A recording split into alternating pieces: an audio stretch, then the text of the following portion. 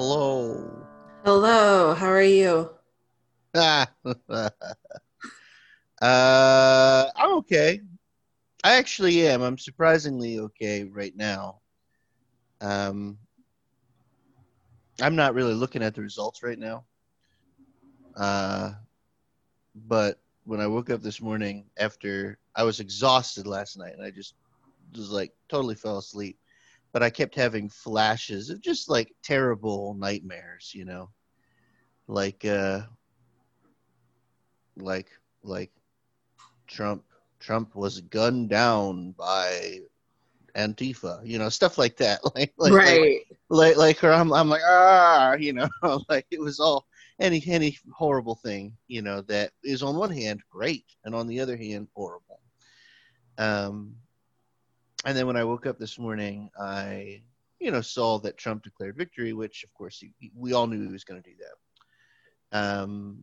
And then I got on Twitter and I found a wash of relatively calm and optimistic people on Twitter, which was strange. And so I'm currently relatively calm. I don't know if I'm optimistic, but I'm relatively calm.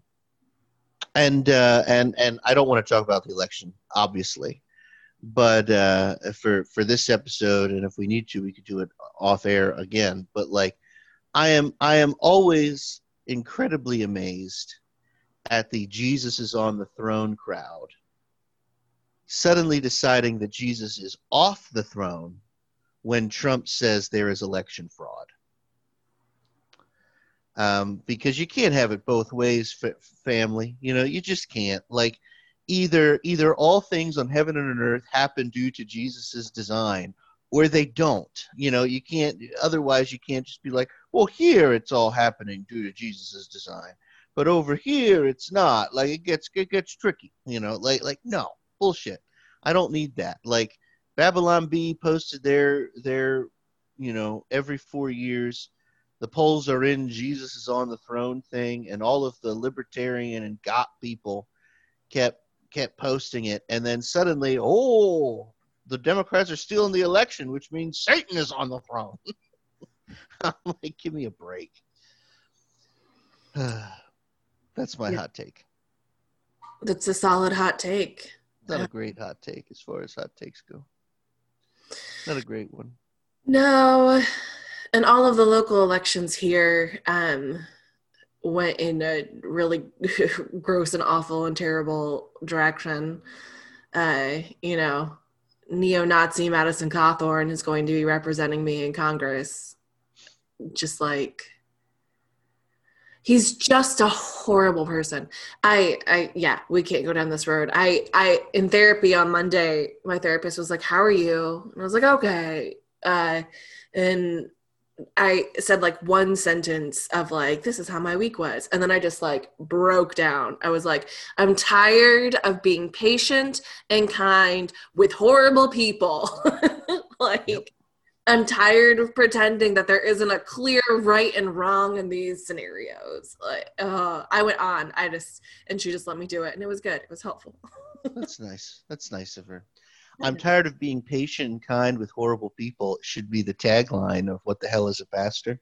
Because isn't that just the millennial pastoral condition Yeah, in the United and Methodist Church? United Methodist pastors tired of being patient and kind with horrible people. yeah, I. Oh goodness, it's Sarah Landsey posted something on Facebook along those lines of like, uh, listen, like I don't have any patience for it anymore. Like, shut the fuck up if you're voting for Trump. He's putting children in cages. What the fuck? And it was somebody like the first commenter that I saw was like, and I didn't look at the comments, I was just scrolling past the post, was like, is it loving to tell people to fuck off? And, and just like went down this rant about how we're not being loving toward conservatives. And Sarah Lancey, All those poor conservatives. what are they gonna do if people aren't loving and kind to them? And like, miss me with this bullshit. Like,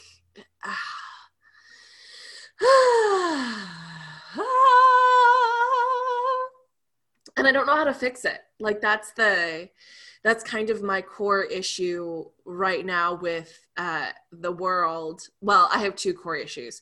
My first core issue, like my two core problems are that I'm tired of having to love horrible people, and I also am. I don't know how to explain to people that they're being horrible. Like, Right. we're just pretending that there is a justification for taking children away from their parents and putting them in cages because they crossed the border illegally, when borders are made up things. Like, Sure. oh, yeah. I was working the polls yesterday, and a man came up and he was so excited to vote. He hadn't registered to vote. He had never voted before in his life. He was clearly in his like mid 40s. And I was like, well, we can give you a provisional ballot and the Board of Elections will just verify it. And that'll be what it'll be. And he was like, okay, let's do that.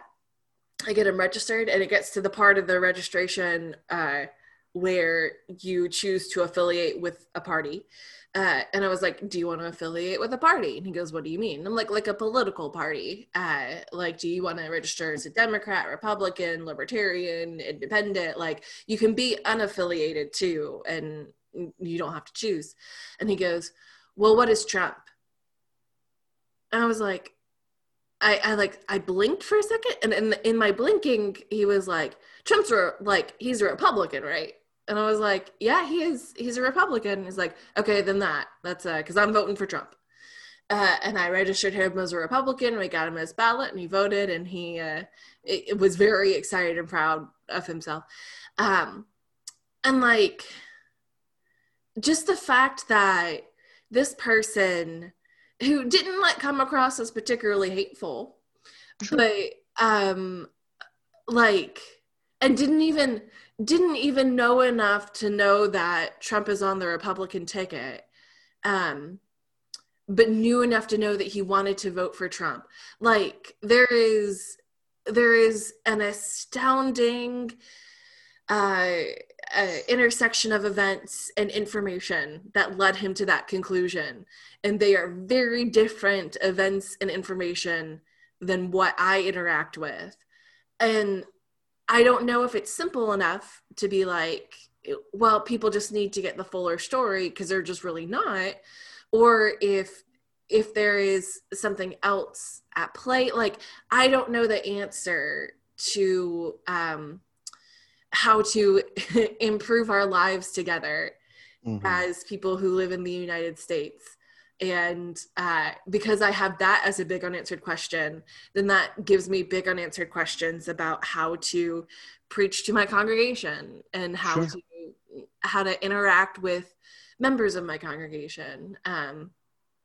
Like, because there's not a clear, this is what love looks like in every situation. Like, there's not an agreed upon, this is what love looks like in every situation. And like, I'm just so afraid of doing it wrong. Yeah, I hear that. I do. I mean, me too. You know, I don't want to do it wrong as well. I don't know how things are going to end. None of us do. You know, who knows? And I do not have any interest in being one of those people that sits and analyzes after the fact, right? Right. Because I just think that's kind of silly, particularly over the last 4 years, where it's just proven time and time again that it's all silly. You know, I think that, but I do think this. I think that we, and by we, I mean you and I, but I also mean like people like us. I actually think we overanalyze all of the factors for why people find themselves voting for somebody like Trump or somebody like a neo-Nazi or stuff like that. Like, yeah, racism. Yeah, of course. Like absolutely. Sexism. Absolutely. All that stuff is true, I think, and plays a part. But I think a lot of it is kind of secondary now, um, when it comes to this, because I really just think the answer is really very simple. So, like, how I'm struggling in my methods of research class with like some of these theorists who really seem to be totally disconnected from religious people. Mm-hmm. This is sort of where I'm getting.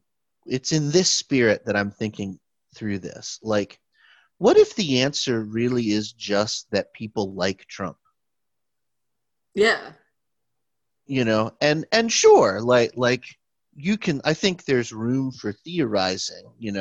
Well, the embedded racism, the embedded sexism, the anti-blackness that's rooted in Western metaphysics. You know, I'm about to read a black feminist theorist named Sylvia Wynter. Have you ever heard of her? I have not. Oh, I'm super excited. I read about her in a book for political theology, and I was like, "Who is this? She sounds interesting." And so I'm going to read her. She's written a bunch of essays about that, and she's one of the first thinkers.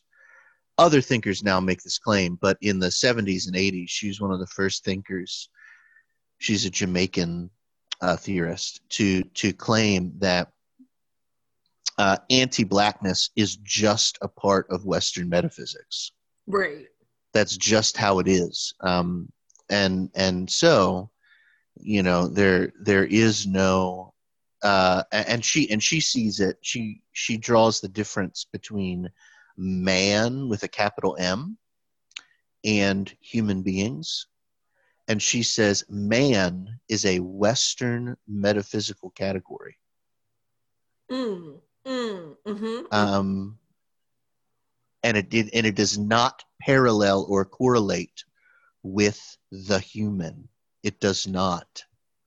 It is a myth. Man is a myth, is a Western myth. I want to pause on that for a second to point out to just like that is not somebody trying to be woke and be like, oh, we said man instead of humanity, and it's like Right. cursory, right? Like it's not, it's that is in no way cheap. That is a like deeply profound statement that like in Western metaphysic, they think that they are talking universally, but they fundamentally are not. And we have to understand that like Western metaphysic has a problem at the core of who they understand to be in the category of man. And it's not even, it might be meant to be this more universal thing, but it's fundamentally not. Like that's not how they conceive of it. That's not how they work with it. That's not what we see in the fruits of that metaphysic. And so it requires a complete re-understanding. It's not a simple substitute. Right. And so I haven't done a ton of reading. That what I just said to you is what was explained in this other book that I read. And Right. so Okay. I don't have much more to say about Sylvia Wynter because I haven't read Sylvia Wynter directly yet, but I'm very excited to do it, because I find that very interesting. Um, but stuff like that, like all of that is really helpful and I think very true to try to get at some different things, as to what's going on. But you know, more people voted for Trump this time than they did in 2016. Like we already know that. More black people voted for Trump this time than they did in 2016. More white women voted for Trump this time than they did in 2016. And like I really think that if you were to ask them why, and so like if if we were scholars of religion and we would do what I want them just to do, which is just take seriously what your subjects tell you and don't immediately try to theorize it, then I think that the answer you get a lot of times is because I like him. Yeah. I just like him. And like, yeah, I mean, I don't know why, but like, I also remember thinking once, in 2016, that if Trump ran as a Democrat, he would win by a landslide. Because I think that we all because I think we would just like him too. Like if Trump came out and just said the right woke things, but said it as Trump, I think by and large we'd all vote for him. At least all the white liberals would. I think by and large we would get really excited about it. Like, oh, great, a strong man, somebody that's going to push through socialized medicine because he said he would. Oh, great, a strong man. Somebody who's just gonna make the right wingers stop being racist because he said he would. And I think, and I think that would be the answer. Like, I really do. Like, I think we would give a similar answer. Why do you like Trump? I don't know. I just like him.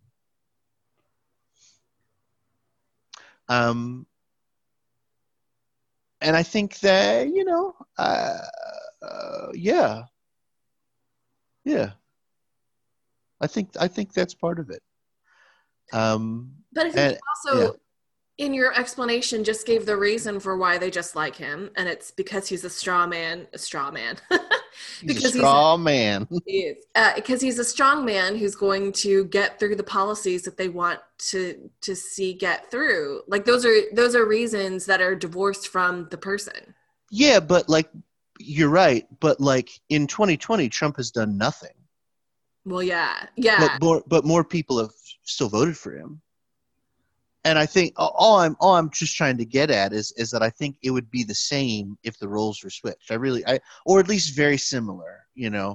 I still think there'd be plenty of Democrats who like. I mean, there are plenty of Republicans who are like this too, who cringe every time he talks. And who think he's a moron and all. Like, I still think that's there, but I think that we would just kind of do it. The Democrats especially, because we compromise on everything all the time. We just do. That's actually why I get really frustrated with the evangelical. You know me, I hate evangelicals, but I get really frustrated with the agnostic left-wing evangelicals are hypocrites think pieces. Like, evangelical Christians are hypocrites because they're compromising. And I'm like, you shut the fuck up because you are voting for Joe Biden. We compromise on everything. Like, we compromise on everything. Joe Biden is a Republican. His policies would have been Republican policies in any other country on the planet. And here we are.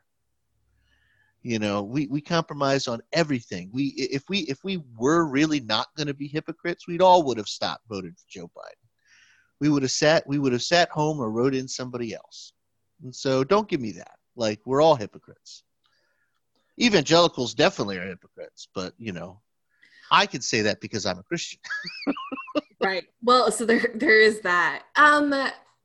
Yeah, I think that you are picking up on a thread that is not necessarily the most secure to bolster your argument. But like, I also, like, I get what you're saying, that if compromise is what makes somebody a quote unquote hypocrite, then we're all hypocrites. I think that there's much stronger grounds to call many evangelicals hypocrites. Just based on, like, what they have supported in presidents. Just like that, they wanted to impeach Bill Clinton for making for doing terrible things while in office in regards to sex, but then they're also willing to vote for Donald Trump, who we have the same evidence that he does terrible things in regards to sex. So, like, that's hypocritical, right? And that's not, I don't think that's a moral compromise. That's just them switching positions. And I don't know. It's too easy to beat up on, like, capital E evangelicals that we're all angry at, because there are um, there are still people who show up at evangelical churches and would have wrestled through voting for Trump, or maybe wrote in somebody else, but like still go to this church. There's a lot of think pieces out there that I'm like, hey, okay, I thank you for being angry, because you are angry at something that deserves to be angry at, but like, let's not take these as the ground of our understanding of the world. Sure. Because that's just not how it works.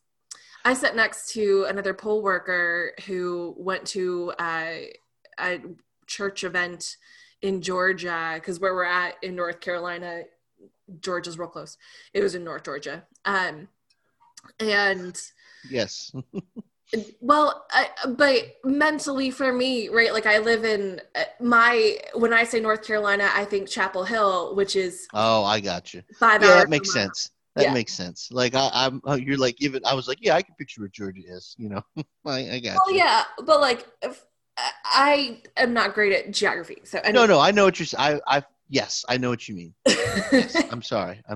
No, you're good. And she was like, and it was just great to be there. And there was probably about 200 of us, and nobody wore masks. And I was like, oh no. I'm sitting beside somebody who went to a super spreader event last night. And she was like, I mean, we kept our distance, but like we were able to sing and be together and hear good preaching, and it was just important. And you know, unless the governor is going to pitch a fit, I think that like we're not going to go back down into lockdown. I think things have to change, because nobody wants things to stay the way they are. And it was like, up until this moment, you and I have worked very well together. And like things have been fine, and like we've enjoyed talking about like the books that we are reading, and like many other shared experiences. And like on many things you are logical, and we are in agreement.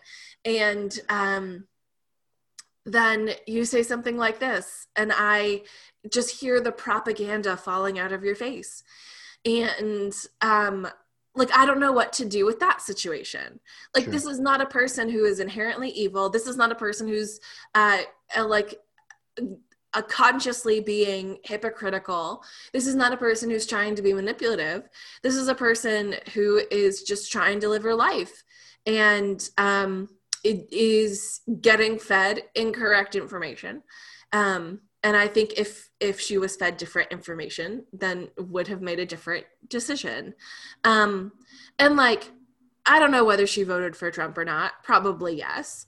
But she's not like what I think of as a Trump voter, which is somebody who is driving down Main Street with 3 Trump flags on their car in a parade every fucking day. Mm-hmm. Like, it's a spectrum of people. And I'm not saying that like, I feel very New York Timesy right now of like, what about the not mean Trump voters? But like, I mean to say that for people whose job it is to interact with people who like, who would be more evangelical, who have voted Republican all of their lives, and who don't understand why they're suddenly being yelled at from all sides. Like, I think the underlying metaphysic is incorrect. They are now being asked to challenge that, and they don't like that. I also think that like they're not getting the full picture, and there's no clear, easy way to give them the full picture, because everybody's gonna hate it. I mean, like, imagine if you just did not know how bad it was for children who are separated from their families at the border. Or like imagine the first time you find out that your government is doing something this horrible. Like, I think most people would have a moment of pause to be like, oh no, like what has happened? Like, what have we done? And I think that people just haven't been given an opportunity to sit with those facts and see like that we have done horrible things. Like, I think that they have just been fed that God bless America propaganda. And if we were just to like pull that back a little bit and say that like, all of the nations will stand before Jesus in the final judgment, and you will stand as an American before Jesus in the final judgment. And Jesus will say, did you welcome the stranger? And you will say, well, Lord, like, when were you the stranger? And Jesus will point to this, and like the bottom will drop out, like you will understand. And like there are some people who get that in this life right now, and there are some people who like that gospel has just not landed with because they've been sold a false gospel. Like I think the power of the truth is there. I think the truth has not gotten to people because Satan has been doing Satan's work. Sure.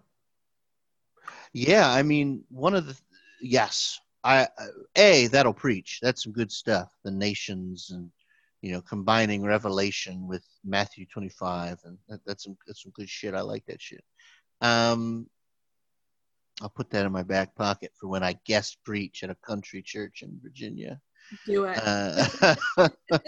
Thank you for the $120. Oh, you should be getting 200, my friend. You got to up your honorarium. I have no control. Yeah, so I think that here is the wrestling of are Trump voters bad people is an interesting one, because the field goals are change depending on how we're talking about it. I actually think that's a kind of a key component that we don't always think about. I watched a really interesting and I was grateful for this video from a pastor that I admire, Pastor Dan, who listens to the pod sometimes.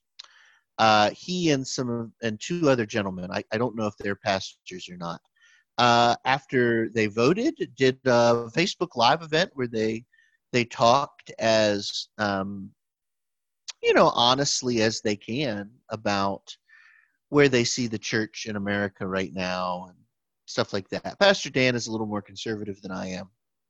He comes from a different set of traditions than I do. But Dan and I talk a lot, and I quite like him, and I think he's a very good pastor. But I really appreciated this video. I'm glad they did that.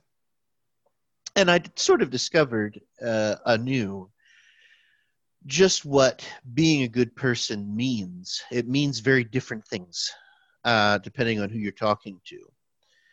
And so a good person stops when they see somebody stranded on the side of the road and helps them. That's a good person maybe for a particular group of people, maybe more conservative people, perhaps. And I think that more liberal people would also say, yeah, that's a good person. But if a Nazi did that, that would still be a bad person. And that's not, I don't think that that's clear for conservatives. I'm not saying that conservatives think Nazis are good people. That's not what I'm saying. Although I think that there's some compromises they make that I am in no way willing to make when it comes to Nazis. And so I am not saying, if Pastor Dan listens to this, Dan, I am not saying that you and your buddies think Nazis are good people. Not at all. I think that what I am saying is, I think that you would find the story of a Nazi stopping to help somebody stranded on the side of the road more complicated than I would. I don't think it's a terribly morally complicated story.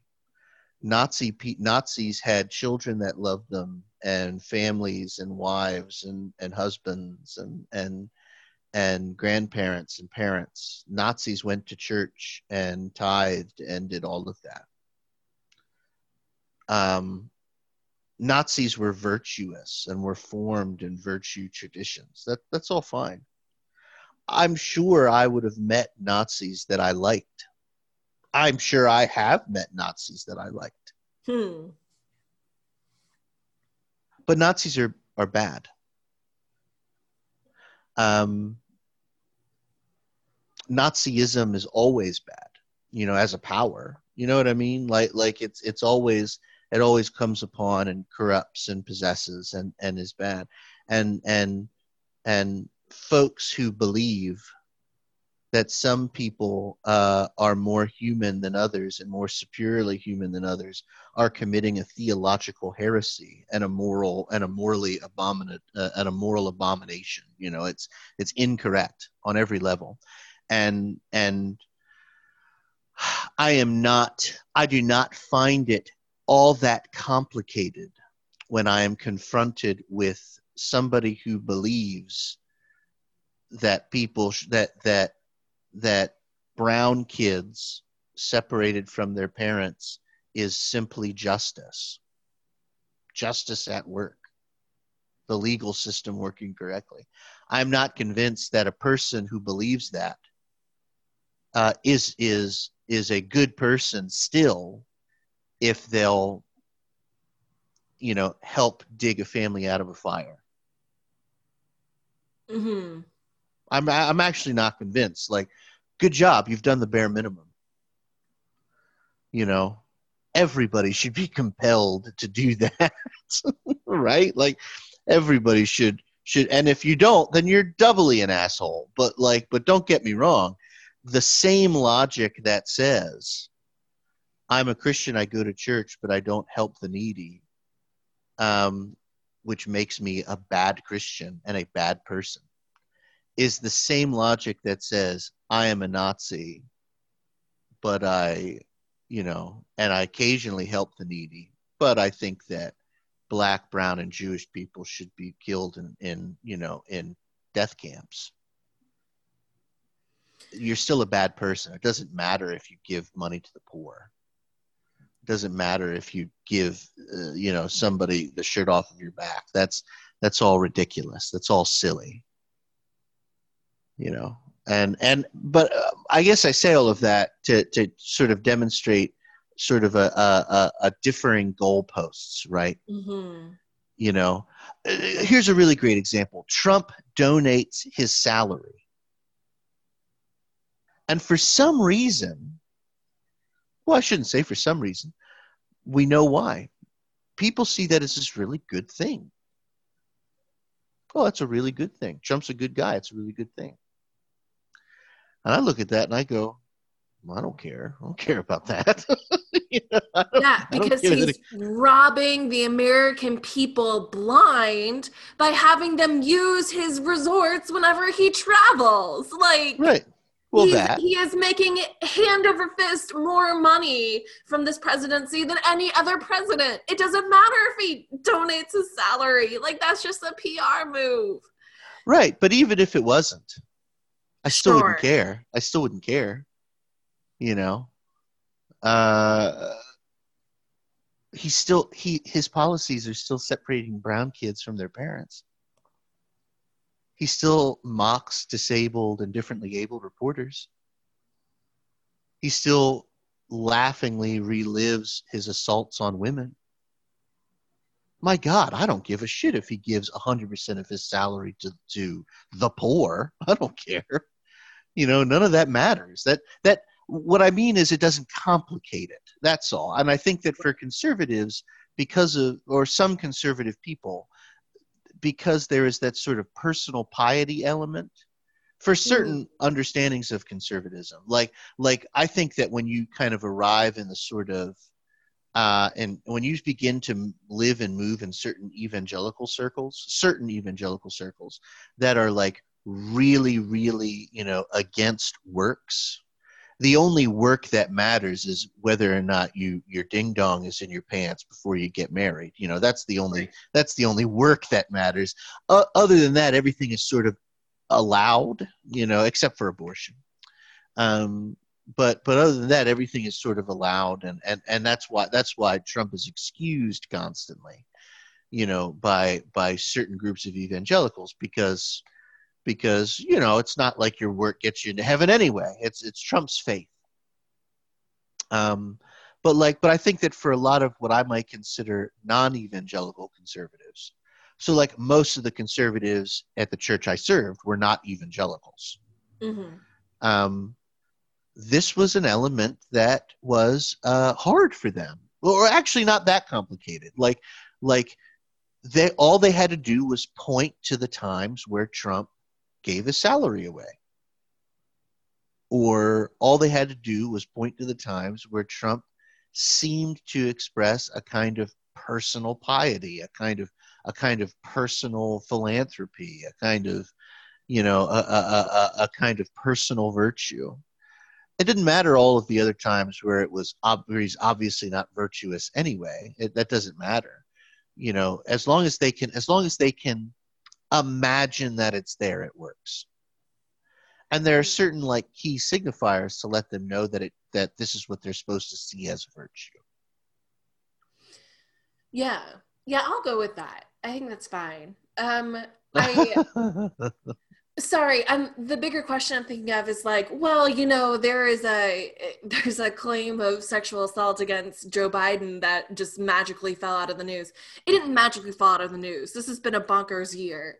And it reasonably fell out of the news because I think it wasn't as the documents to substantiate it didn't appear in the way that it would have needed for the news to continue to pursue it. Because like, we love a scandal regardless of which party it's in. And so I'm trying to think of like I think of Joe Biden as somebody who genuinely has done his best, and his best hasn't been good enough a lot of the time. But like, I don't see him. Well, one, he's not a Nazi, but he's not a Nazi.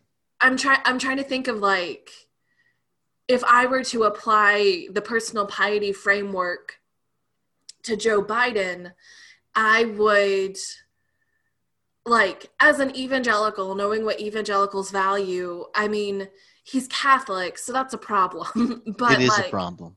Outside of the Catholicism, he's meeting all of the benchmarks that you need a person to meet. And so, but like, I also, like, it's just really hard to argue that Joe Biden is like a bleeding heart liberal, right? Because he's just not. Yeah, he's not.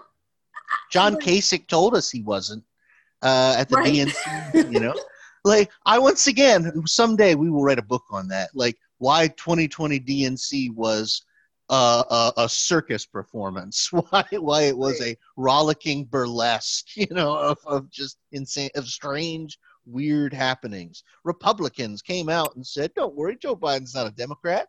And the Democrats are like, yeah, he's not. And I guess neither are we. And then they all look at the progressives and they're like, are you going to fucking get on board? And the progressives are like, yeah, I mean, I think climate change is literally destroying the earth, but I guess it's okay that Joe Biden thinks fracking is cool. Yeah, politics is not a marriage. It's a bus. You pick the bus that gets you the closest to where you want to go. At the same time, we have to design better bus routes when we're in charge. If we're ever in charge. We also got to get a different, it's funny how the analogy for politics is a public transportation system. And so eventually, in order to analogize politics, we have to theorize public officials. That's politics fair. It's like public transportation. It's not going to work unless there are good politicians who are picking the bus routes to get us to the good politicians. This is hard, but I know what you mean. Well, there's a lot of parables that fall apart after you start picking at them. So that's right. Oh, I don't mind it. Yeah, I want, in my soul, what my soul wants is like just a clear, straightforward measure of a person, right? Like, I just want to be able to be like, okay, you are a person that I can work with. Let's work together to bring about the kingdom of God. Or you are a person who I am not going to be able to work with. And I don't have to have an existential crisis over why that is. I can just move on and keep doing good work. And I think that I have that kind of like standard in my brain, but just like in the moment of doing that sorting, I like walk into a like a theological crisis of like, well, I don't believe that there's any one thing that makes a person virtuous or saved or good, like because I've like stepped away from that you pray the sinner's prayer and you're good Right. kind Right. of thought. I And couldn't pray the sinner's prayer if there was a if there was a gun to my head. I'd be like, is there a script? Like I could probably come up with something. Nick asked me this once too, and I was like, it's a sinner's prayer. And he's like, yeah, no, like what do you say? And you say like, in whatever words you want to use, but you have to use at least these keywords. You have to say that you are a sinner and that you are sorry for your sins and that you asked Jesus to save you from your sins, and now you are saved. Oh, it's that simple. Yes. Wow. Yeah, I probably would have fucked it up. Like, pray the sinner's prayer. What am I supposed to say? Ask Jesus to forgive you because you're a sinner. Okay. And you know what? Just shoot me. Just kill me. I don't care. Yeah. Anyway, it's flawed. It's all really flawed. It is flawed. But like there are people who have once upon a time in their lives acknowledged Jesus as their Lord and Savior, who could really do with just coming back to Jesus and just like checking in on that sin thing, right? Of just being convicted of the fact that they have continued to sin after their sins were forgiven. And like that's just a part of being human, and that's not condemning you to eternal damnation. Yeah. I do not disagree. I do not disagree with you. I think that perhaps this is what happens when we become adults, at least adults who try to pay attention. Like, I think that it's a little shocking at the how different of realities we all live in.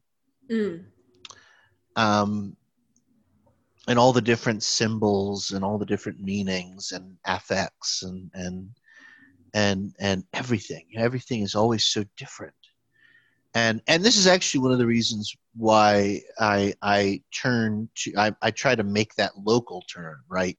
Like turning to, like, allowing your locale to even shape the theories you're using, right? Like, rather than take a theory and apply it to a locale, you live in the locale and you allow that. Because ultimately, like, Democrats and Republicans in your town are going to be closer in common than a Democrat and Republican in two different states. Right.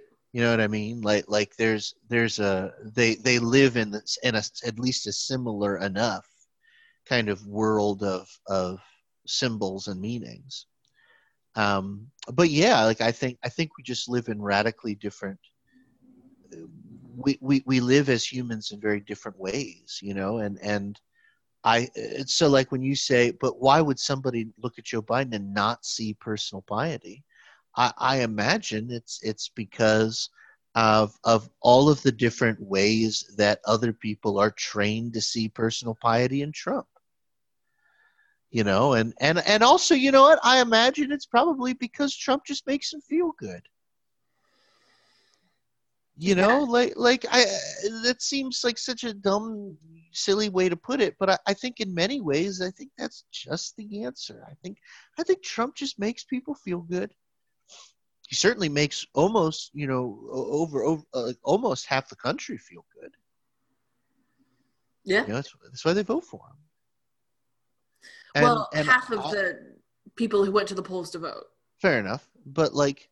And that's also why I want to maintain that, I think that's why if the roles were reversed, if Trump was out there if 2016 rolled around and Trump was out there interrupting Ted Cruz every 6 seconds, saying no, no, no, my God, we wouldn't be able to stop laughing. Yeah. You know that. I hate that. Yeah, you're right. You know that we wouldn't be able to stop laughing. if Trump, just lying Ted Cruz, that's what he always called him, right? Until Ted Cruz jumped on board, then he calls him beautiful Ted Cruz, and he laughed at that. I'll never forget that. Like when I remember I wrote that little blog post about names, Trump's use of names. When I researched that, I found a Wikipedia of just all of the nicknames Trump uses for everybody, and they chronicled that lying Ted Cruz up until Trump won the election, and then Ted Cruz started saying nice things about Trump. And then Trump, in a press conference, said, "Oh yeah, he's not lying Ted Cruz anymore. He's beautiful Ted Cruz because he's on my side." And then everybody started laughing. And then Ted Cruz, I assume, plunged himself on his samurai sword It's been a robot ever since. and is now a Rubit. Like, that's what I would do, but yeah, like oh my gosh, come on, Joe, we would love it. We would love it. We would love that he do that, and I can already imagine. I remember Ted Cruz talked about carpet bombing people. Like we're gonna light them up. We're gonna carpet bomb them. Can you imagine if Trump just took the Democrat stuff and just did his Trump thing and just kept interrupting Ted Cruz and screaming at Ted Cruz? It's like, we're not going to carpet bomb anybody. That's, of course, ridiculous. People Republicans are rapists and liars and thieves, and they want to carpet bomb people. Some, I assume, are good people. Yay! It would be great. We'd love it. We'd vote for him every day. I want to say that I would not, but I also cannot say what I would do in this scenario. But I also know that I would enjoy at least somebody making fun of Republicans on a large stage, which makes me feel a lot more empathetic for Republicans who like Trump, because they've been waiting on somebody to make fun of Democrats for a while, and like Democrats deserve it. Really, a lot of these Republicans should have just become like far left people, because we all just sit over here and make fun of Democrats. Like it's possible to be on a better side of history and still make fun of the Democratic Party. Oh, trust me. I agree. Well, I was watching last night. I was sitting in my bed eating Reese's Cup after Reese's Cup, just like 20 Reese's Cups until I almost vomited, watching CNN. And all I could think of, there were two things I could think of. One, I'm so traumatized that anybody on TV that talks about politics and isn't an asshole, I would vote for. That's fair. I sit there and I'm like, I'd vote for that guy right now. I'd get up right now and I'd vote for him. Or that lady. I'd vote for that lady. Oh, are you kidding? I'd vote for that lady every day of the week if I could. Like Andrew Cuomo, who's not a good guy. Nope. Andrew Cuomo's out there. He's like, we're going to beat COVID. Here's how we're going to beat COVID. We're going to do this. We're going to listen to scientists. We're going to beat COVID. And I'm like, I'd vote for Andrew Cuomo every day of the week. Every day of the week. Don't even care. So that was one thing I realized. Like, wow, I'd vote for all of these commentators, every one of them, if I could, multiple times. And the other thing was how are Democrats this unlikable? Right. How are we this unlikable? Because we just are. I mean, like, this isn't me going, I like us. Why don't the world like us? I'm like, I hate us. I hate Democrats. We are the most unlikable people, apparently, at least politician-wise, I think I've ever seen. And certainly more than politician-wise. Like, who on planet Earth would want to go out and have and talk to, not even have a beer with, just talk to and develop policy with and talk through morals and philosophy and politics with Nancy Pelosi? Who would want to do that? And I would show, and I would be like, no, you don't. You're making it up. Like, nobody wants to do that. Not a person. But this is, by the way, almost certainly going to be a weird mini-sode. Sure. So I'm sorry, but like when you watched Barack Obama land that three throw, I assume you watched that video that's been going around. No, I heard audio of it. It wasn't a free throw, was it? I thought it was a 3-pointer. I guess it was a 3-pointer. I don't know anything about basketball because, I don't care. When he landed that 3-pointer, I watched that video And it doesn't matter that he drone struck people. It doesn't matter that he committed all these extrajudicial killings. It doesn't matter. I'd have voted for that man again, purely from that shot. I'd have been like, at least he's likable, you know. Like, at least Barack Obama is not a boring asshole. Oh God. I just want this to be over. appreciate the therapeutic value of all of what you just said. But like this, I think this gets to like a really deeper Christian theological problem in that, like, and this is a problem that United Methodists struggle with. Like, the bishops called for all of us to participate in this election, right? It was like, go vote. We have to participate in the governing of this world, because that is how we as Christians like follow the call to love our neighbor, right? Like, voting is loving our neighbor. Let's go do this. Like, participating in this system is a part of it, but not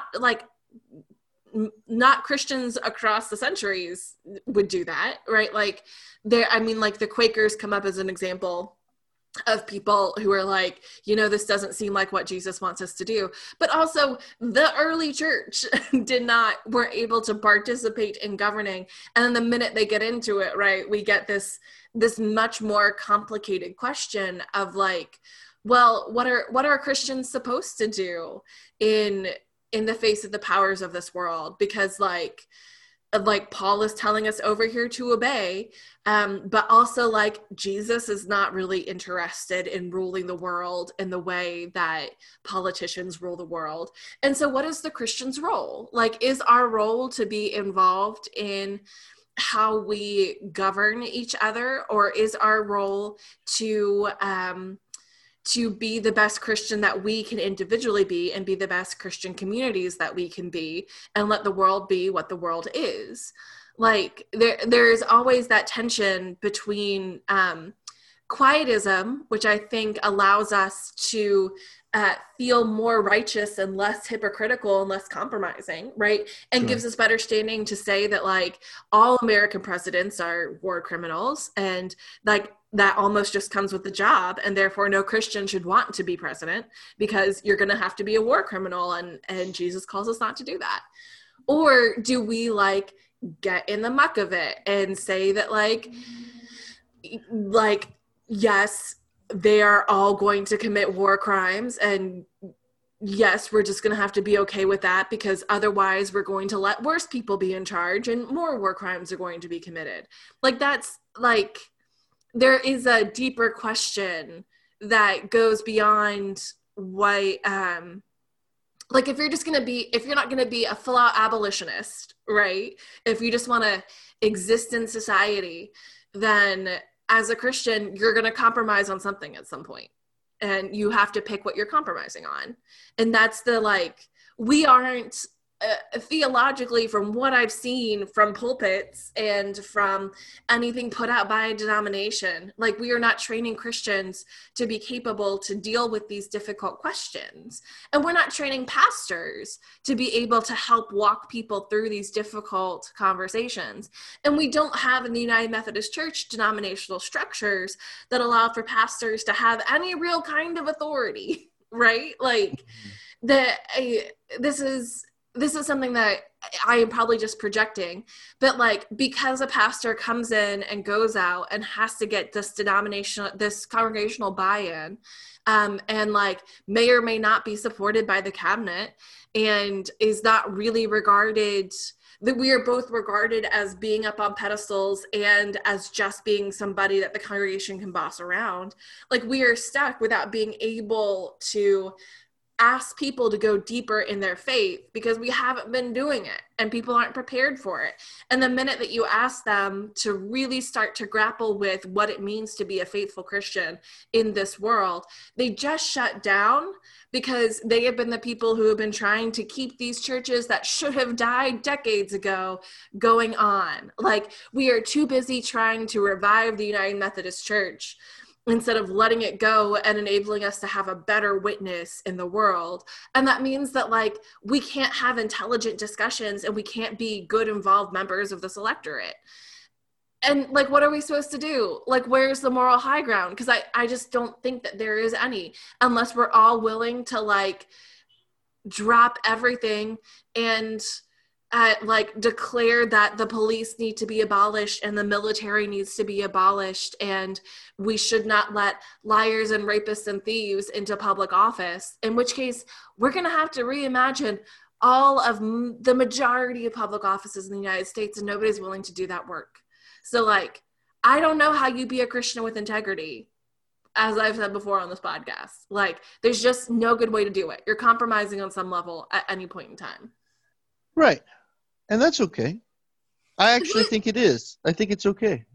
Because, well, it has to be. It has to be. I guess we're wrapping up sort of this kind of strange mini-sode of screaming and yelling and talking about important questions. But, like, I think the reason why it has to be okay that Christians must navigate messy compromise is because this is just sort of what it means to have a world screwed up in the way Christians say the world is screwed up. You know, and to be people trying to be people well in that world. You know, remember, like, one of the, as you know, like one of the insights that the gospel writers had is that when God becomes a human, the world is so screwed up that it kills God. Right. You know, and this would have been a human being that essentially does what a human being is supposed to do in the world. like is the most, you know, that's what Christian theologians say. Jesus is, it's not that Jesus is superhuman. Jesus is human. He's human he's the most human.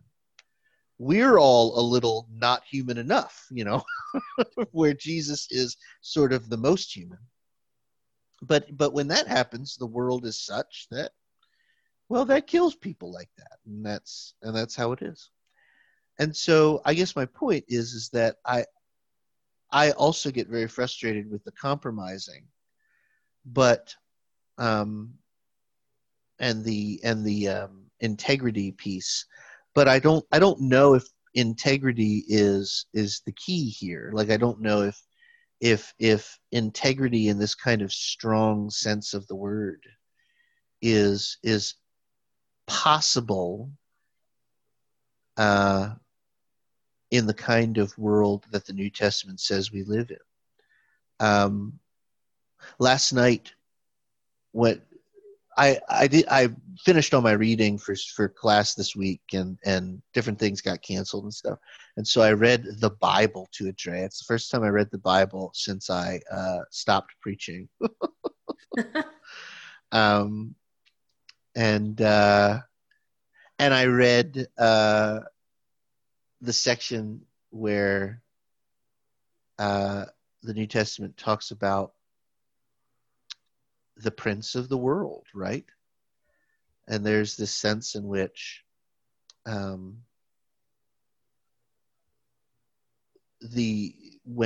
Paul and pseudo Paul talks about powers and thrones and forces and dominions, the enemy, whatever that is referred to by Paul as the prince of this world. And then I think in the book of Colossians, it's referred to as the God of this world with a lowercase g. This is, you know, without the definitive article. And like, what that all means to me is there is sort of it's more than there is a profound sinful brokenness in the world. You know, it's more than just things are amiss. Things are amiss. But what's more is that there is a sense in which all of the stuff that people say about Jesus being on the throne is not true. Mm.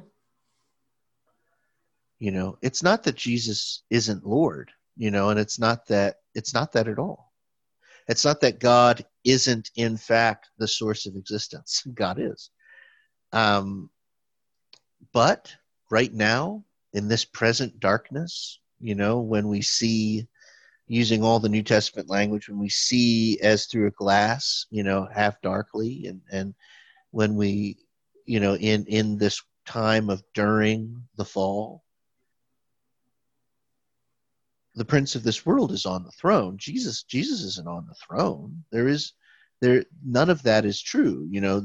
The world is governed by evil logics. It's governed by powers and forces that govern it, in its sort of full sense. And that there's a sense in which to be a Christian with integrity in this world is not to be polite, although I don't think there's anything wrong with being polite. It's not to live virtuously, although I think virtue is important and good. It's to live as, weird rebels that are still caught up in all of the bad stuff, but who find themselves formed by somebody who is not the prince of the world, at least a little bit. And so it's unglamorous and it's messy, but it's messy in an even unsexy way. It's messy in the way accounting is messy. It's not in the way, mud wrestling is messy.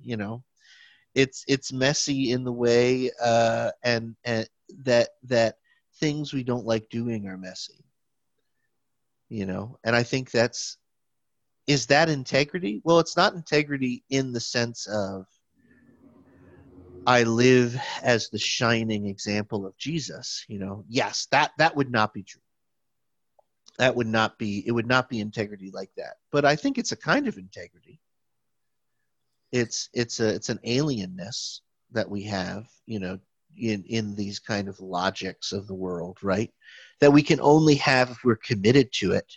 That we can only have if we're really listening to the movement of God, that we can only have if we are formed and committed to being formed in those ways.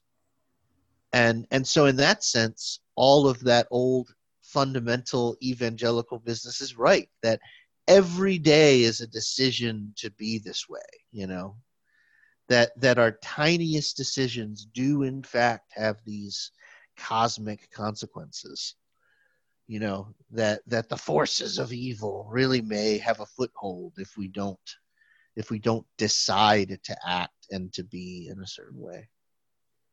I don't know. That's not really an answer to anything you're saying. That's just me riffing, I guess. And so I'm sorry, but no, it's good. Yeah, and I like everything you're saying. I'm just the reason that I got shouty is that like all of the stuff that we used at the beginning to make fun of people who are voting for Donald Trump is stuff that like the underlying theological problems and tension and like all of this are still here regardless of who you vote for. Mm-hmm.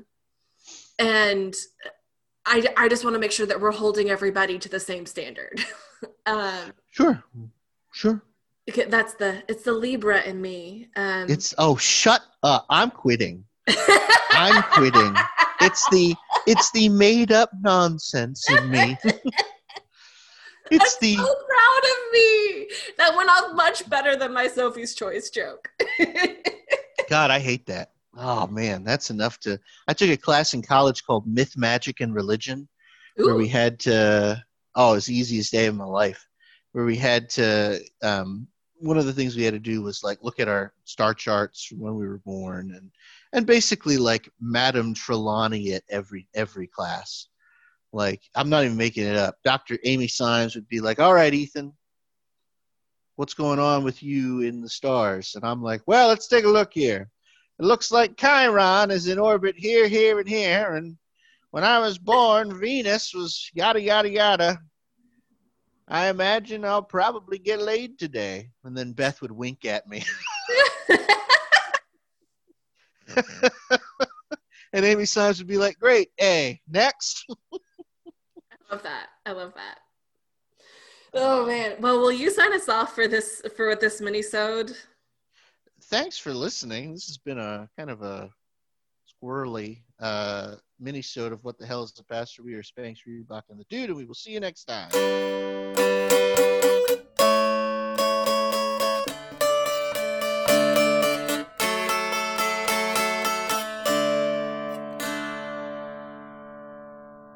Children deserve to be separated from their families because their families...